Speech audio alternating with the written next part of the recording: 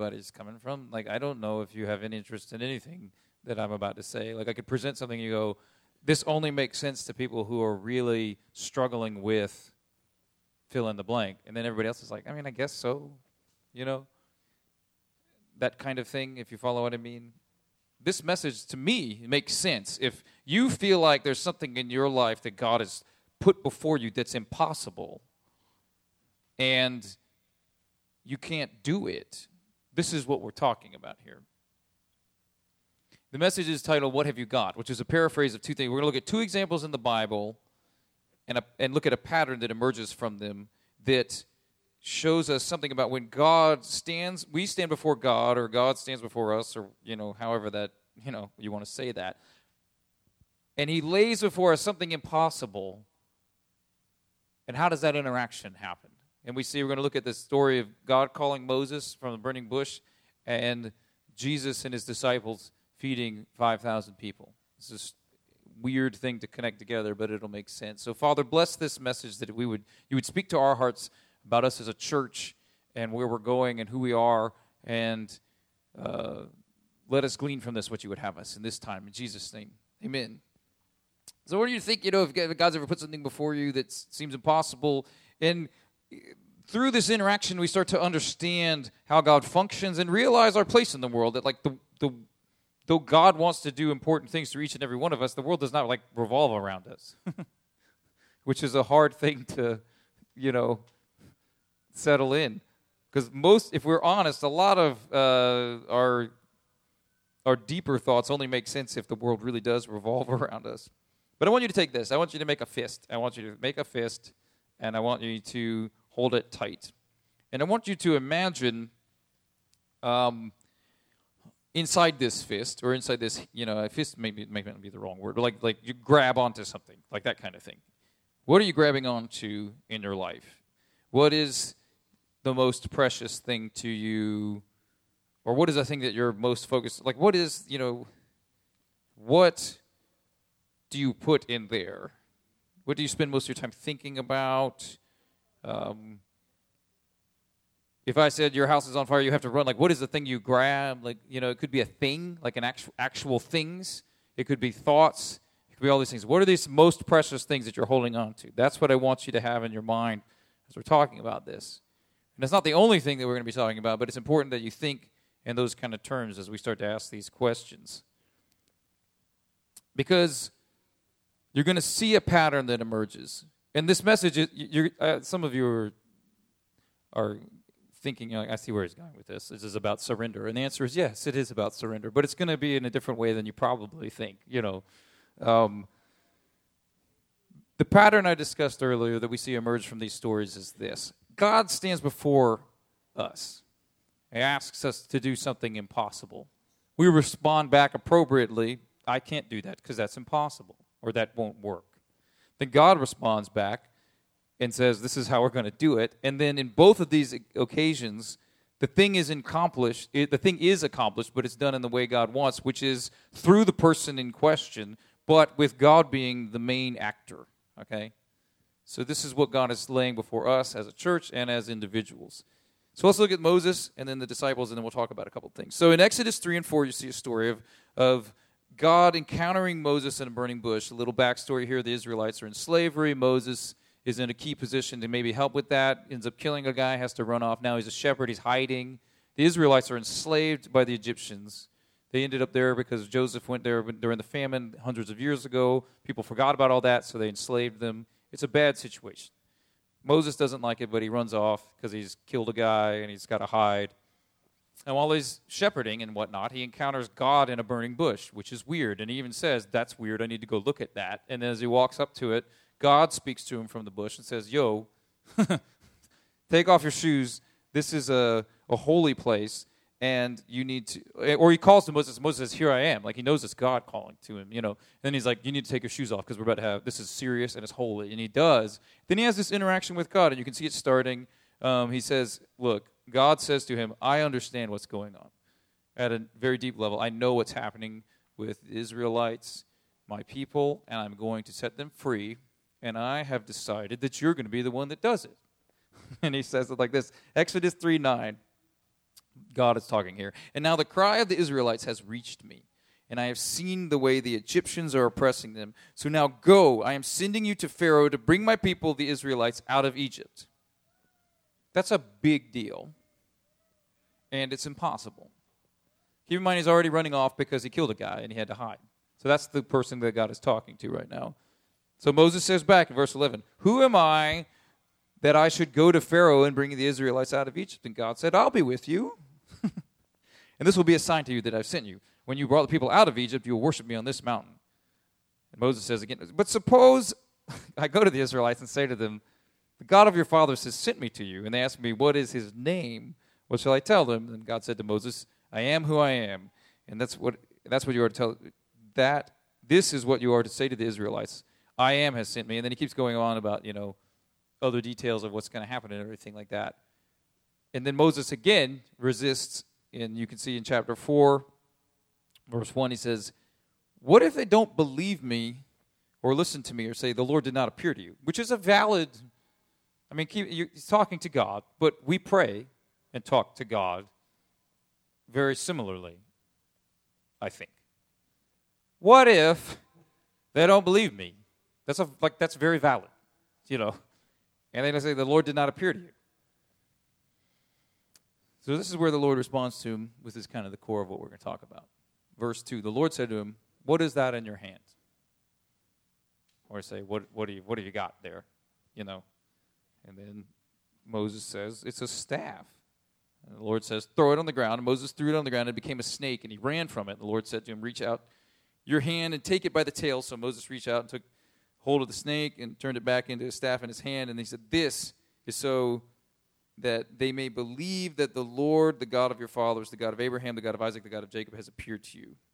And then he continues. He does a couple more miraculous things where he sticks his hand in his coat and it comes out and it's like covered in disease and leprosy, and puts it back in and it's out clean again. And then he shows about pouring water and it turning into blood. And he's already told him about plagues and things that are going to happen. He's like, I got a plan. I just need you to do it, But I want to take a look at this thing right here where he says, what is that in your hand? And we'll talk more about this later, but I want you to think about what I was talking about earlier. You have a fist and you have something in there, and then God is asking you to do something that you see, this is not related at all to this thing that I have thinking here, Even like, I want to live for God. I definitely want to do that. I want to do what God has called me to do, and I have my thing here, things, whatever. They have no relations. Like, I can do both. It's totally fine. This is not sinful over here. This is not like something bad necessarily. Like, I have a really poor image of myself, or I hate all these people. Like, it's not like necessarily that. This could be something quite good, quite right.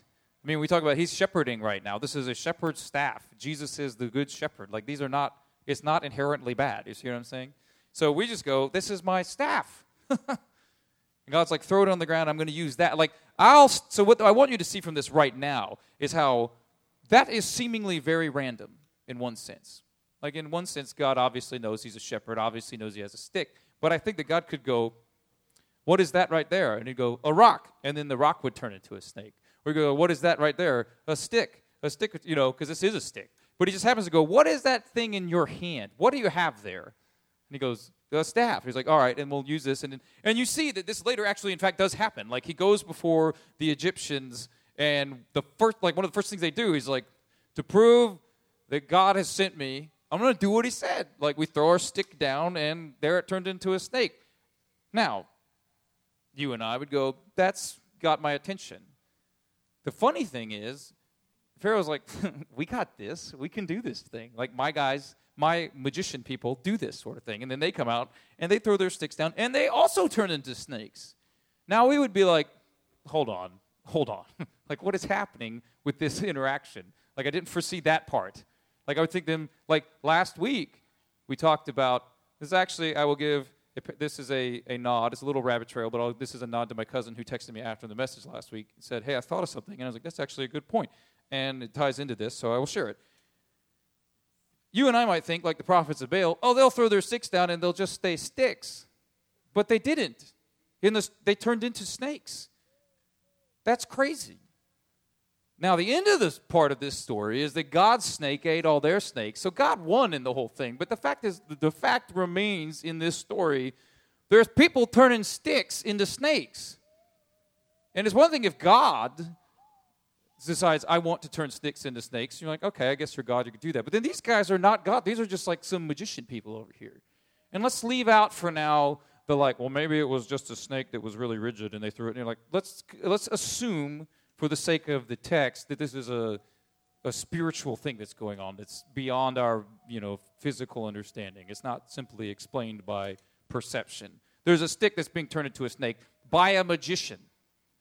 Because the Pharaoh's like, I'm not worried about your stick snake thing that God sent you with. The thing God sent you with, the thing in your hand God sent you with to use, I'm not impressed by that. We've all got those, And then they throw down and they do it. Now, last week we talked about Elijah and the prophets of Baal and in confronting them to this thing about like, hey, let's get the thing. We'll put the two altars and we'll pray for the fire. And they go, good plan. You don't say good plan if you don't think that'll work. See what I'm saying? These kind of guys do this kind of stuff. They go, we got the stick snake thing. We do that. It's outside of our way of thinking. But for them, this is what we do. These prophets of Baal probably go, we've done that before. You know what I mean? But just like this, when God challenges in an arena like this, the world thinks they can do it, and it looks an awful lot like they can, but next time the prophets of Baal come, the fire shut off because God's like, not only does your thing not work, I can just stop it if I want. God could have said, I'm going to make these guys throw their sticks down and they don't show up as snakes because he can just do that. But he lets them do it. But in Elijah's case, only his fire comes down and it consumes the whole thing, which wasn't even necessarily part of the deal. And in this other one, the snakes come and his eats all theirs. So we've gotten a little down the rabbit trail. But you see what I'm trying to say is that the world likes to imitate.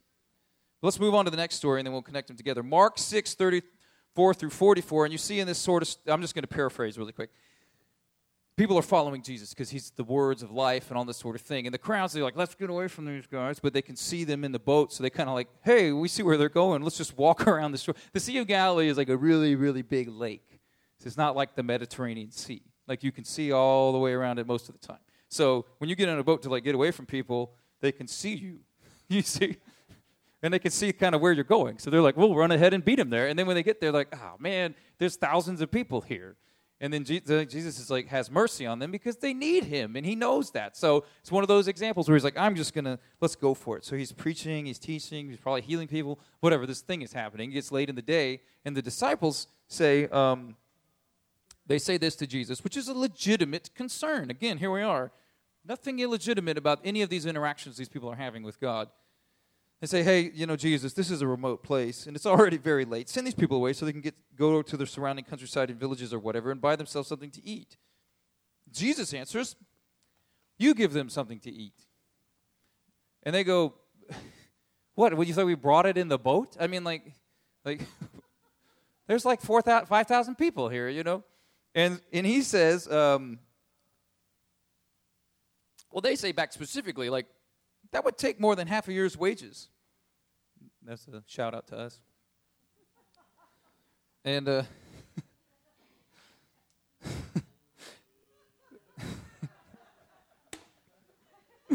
was so stupid. And then they're like, that's just ridiculous. And then Jesus says back to them the very same thing that he says to Moses in a way. Well, what do you have? How many loaves do you have? And so they go around and they go, well, we've got 5 and 2 fish. So it'd be like me having we got 2 jelly beans. They're like, well, give some to everyone in this room. And you're like, what?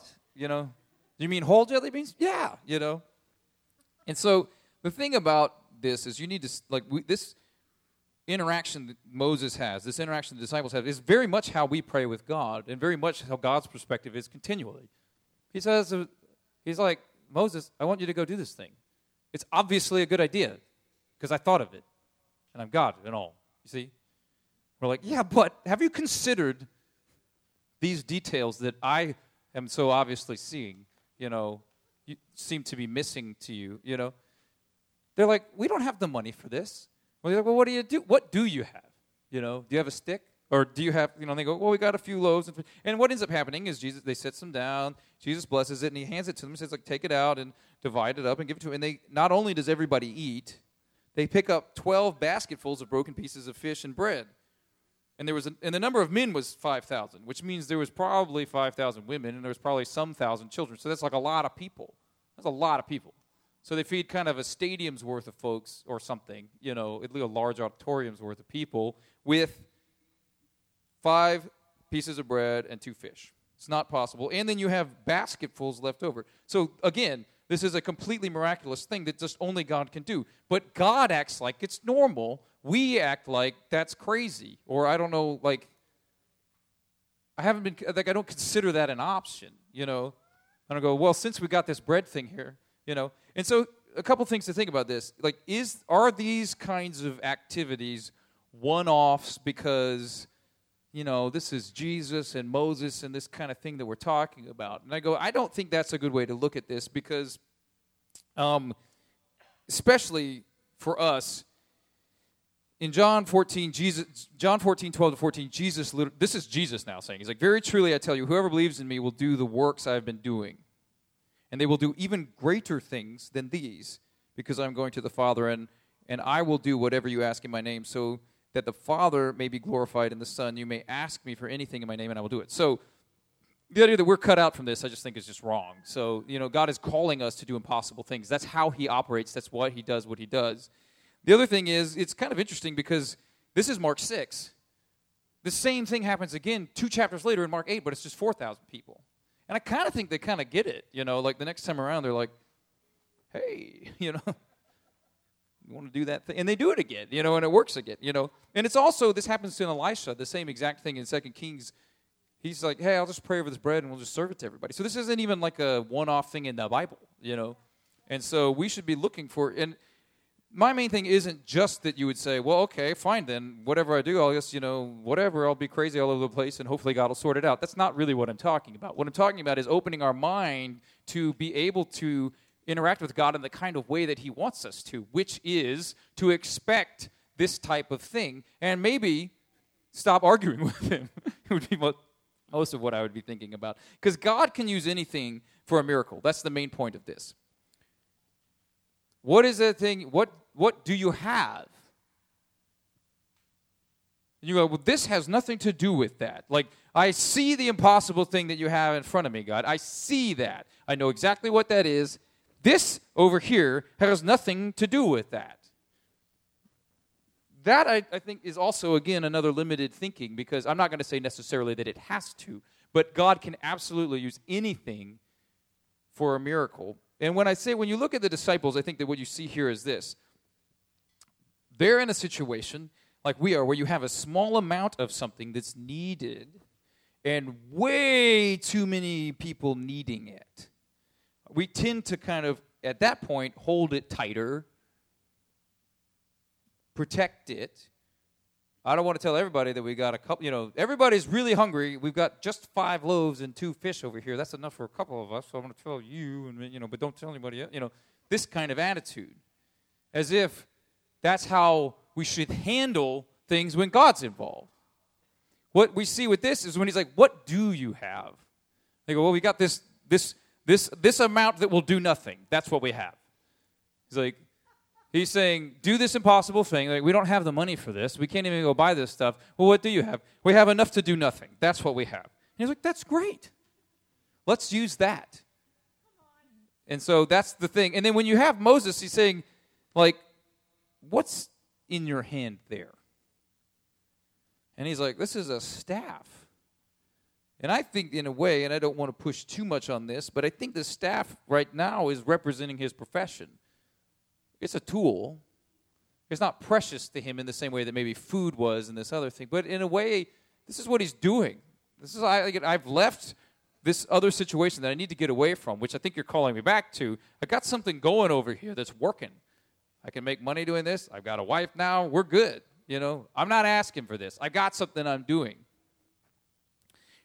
And as a shepherd, this is his ability to do his job, to protect himself, and all these kinds of things. And I think for us, this can represent a safe place.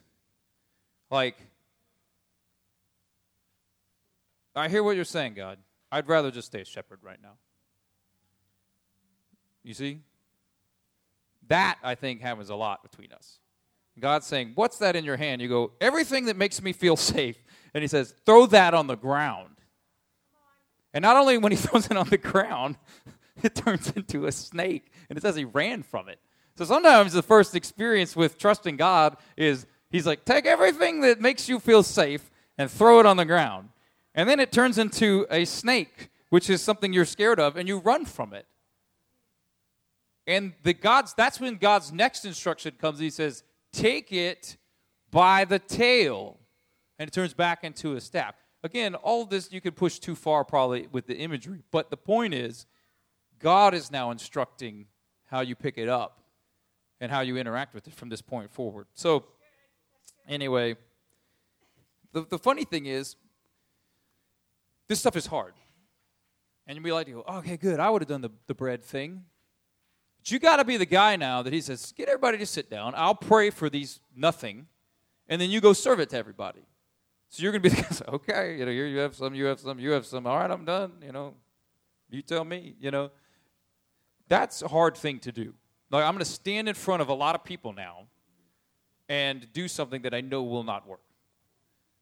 And Moses, this is the same thing, because after the thing we just talked about, where he literally saw the stick turn into a snake, back into a stick, hand thing, he still says, hey,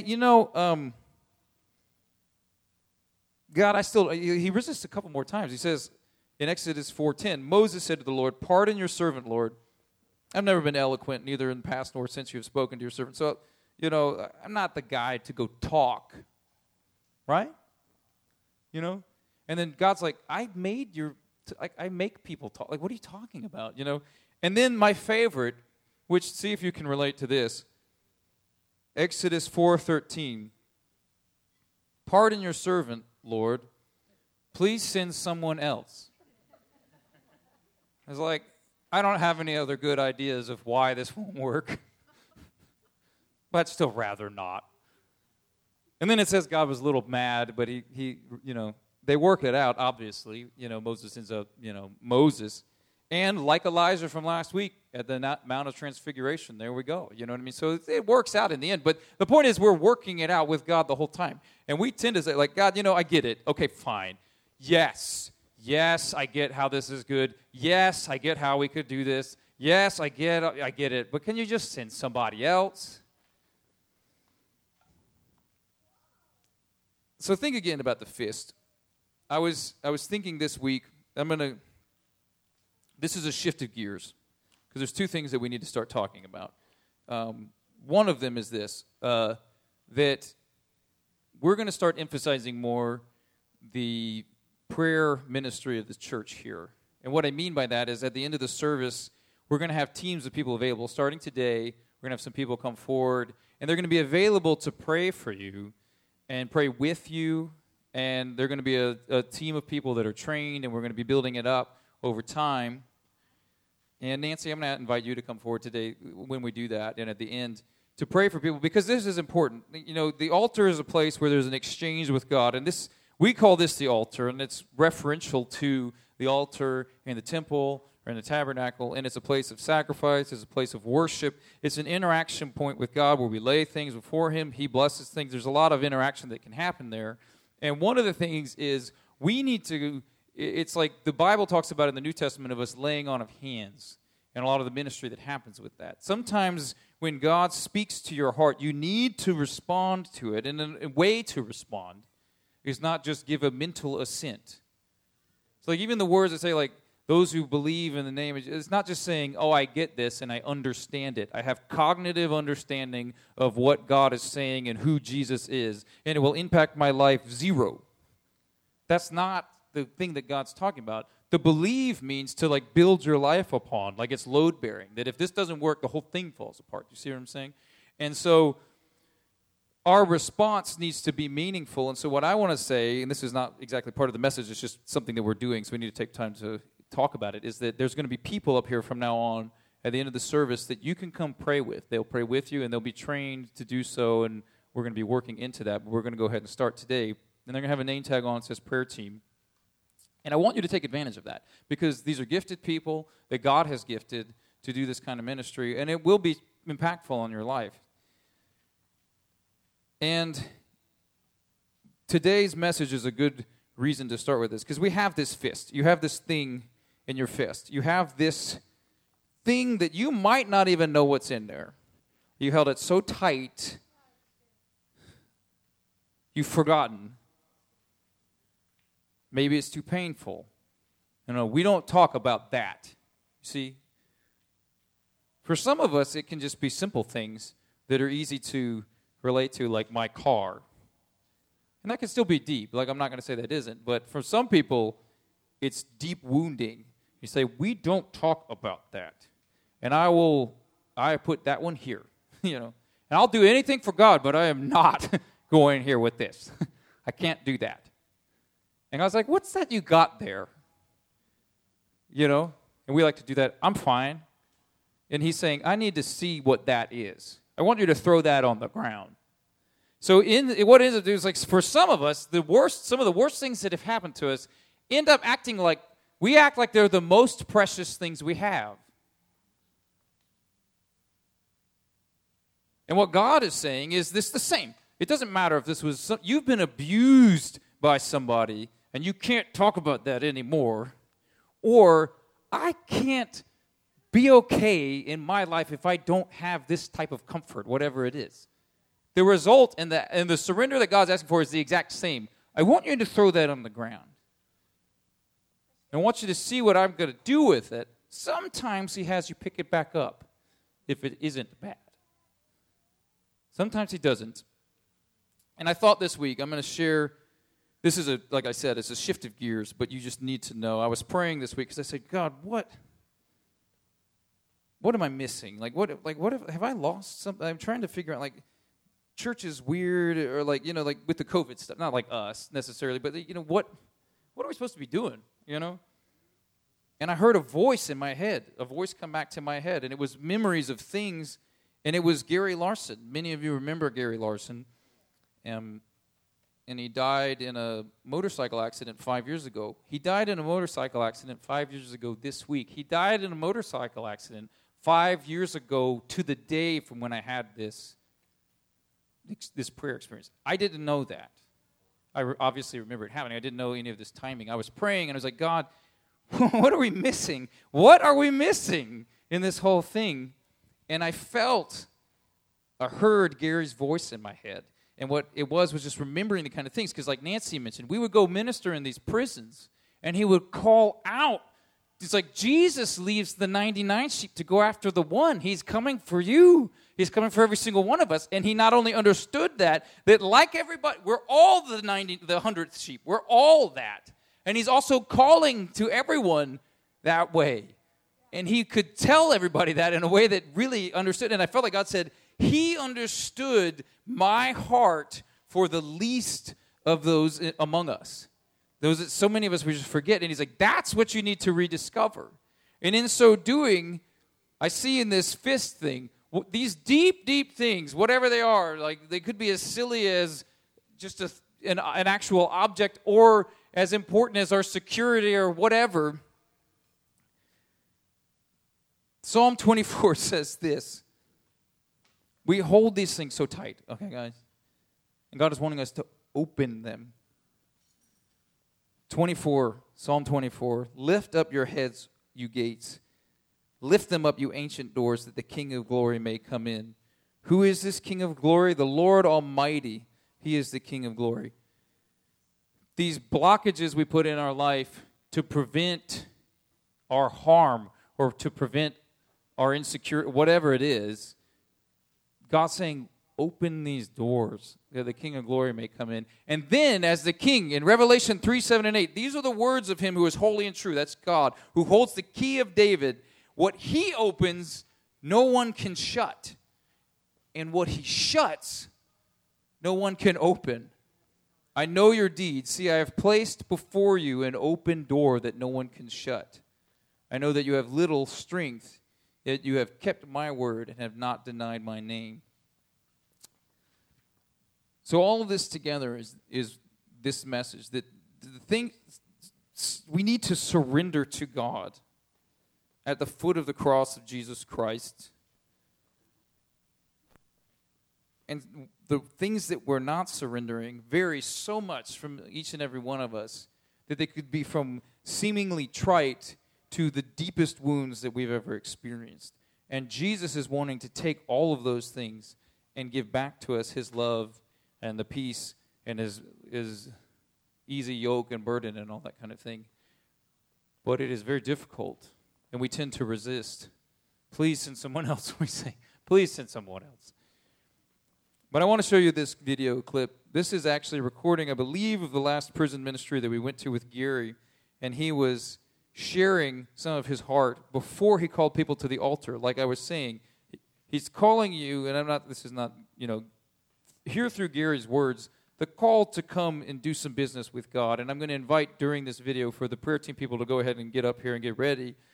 And then Gary in this video makes reference to a song that I wrote called Is This Not the Christ? So we're going to play that at the end as well to kind of go with it. And during this time, we're going to have ministry time. And if you need to be prayed for, I want to encourage you to come forward and be prayed for, because we all need to be prayed for. If you understand what I'm saying, you're all the 100th sheep. I'm the 100th sheep. But listen to Gary's heart as he explains this. So, Father, I pray that you would speak to our hearts through this video from this man that loved you so much, and let us experience in our hearts your love. In Jesus' name, amen. Jesus healed me. I once was blind. Now I see. I know what it's like to go totally blind in one eye. I just had one sliver left. And the Lord totally restored my sight.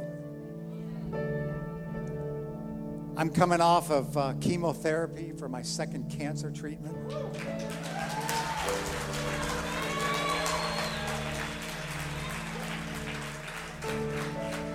I had a 35-pound cancer pulled out of me. The doctor said I was a living testimony. 11 years later, my blood went bad. It started all over again. And I went through treatment, but you know what? I never missed a beat. I couldn't come in here, but I could work out there and support my family. There's something the Lord's doing in here tonight, and I just want to be obedient to His Spirit. And I think it's time for ministry time. And I know that there's a song that you've written, Is This Not the Christ? You going to play it? He said he's going to play it. Brian wrote that song, and I walked up to him one day and I said, Brian, you don't know. You don't know what you wrote.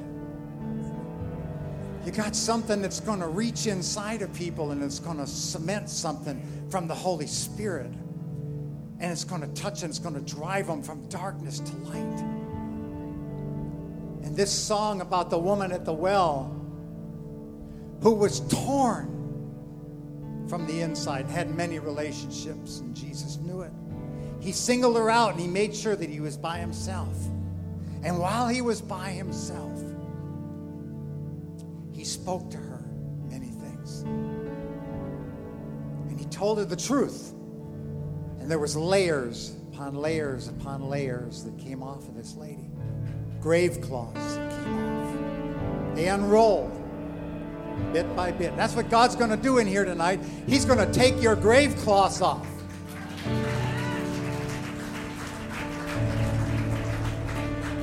See, when Lazarus was raised out of the tomb, there was life in him, but there was death all around him. And you're in a place where there's death all around you. And now it's time to take the death off. It's time to roll the grave cloths off. See, Jesus told the body, take the grave cloths off. Take them off. But when Jesus raised from the dead, he took his own off. He folded his own napkin. He put it on the side, and he walked out of the tomb. Then nobody need to help him get his grave cloth off. His grave cloth came off by himself. And tonight, I said tonight, Jesus is going to take the grave cloths off of you. I don't think you heard me in this place. I said tonight, Jesus is going to take the grave cloths off of you.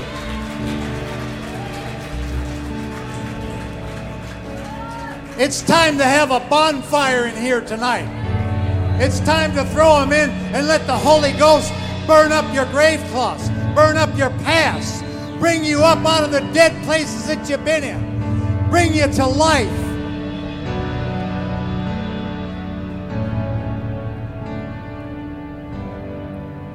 God's going to do something amazing in your heart. Mark it down, write it down. Tonight, Jesus is going to move in. Tonight, Jesus is going to take over. Tonight, Jesus is going to have your life. Tonight.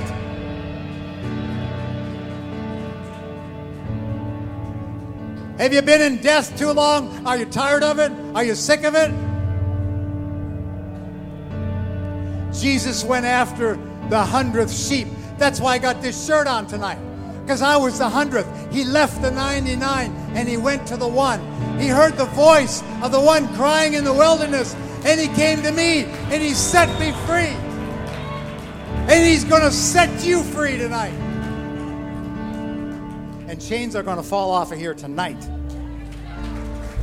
Broken hearts are going to be healed in this place tonight. God's going to move in this place, and he's going to shake the gates of this prison tonight.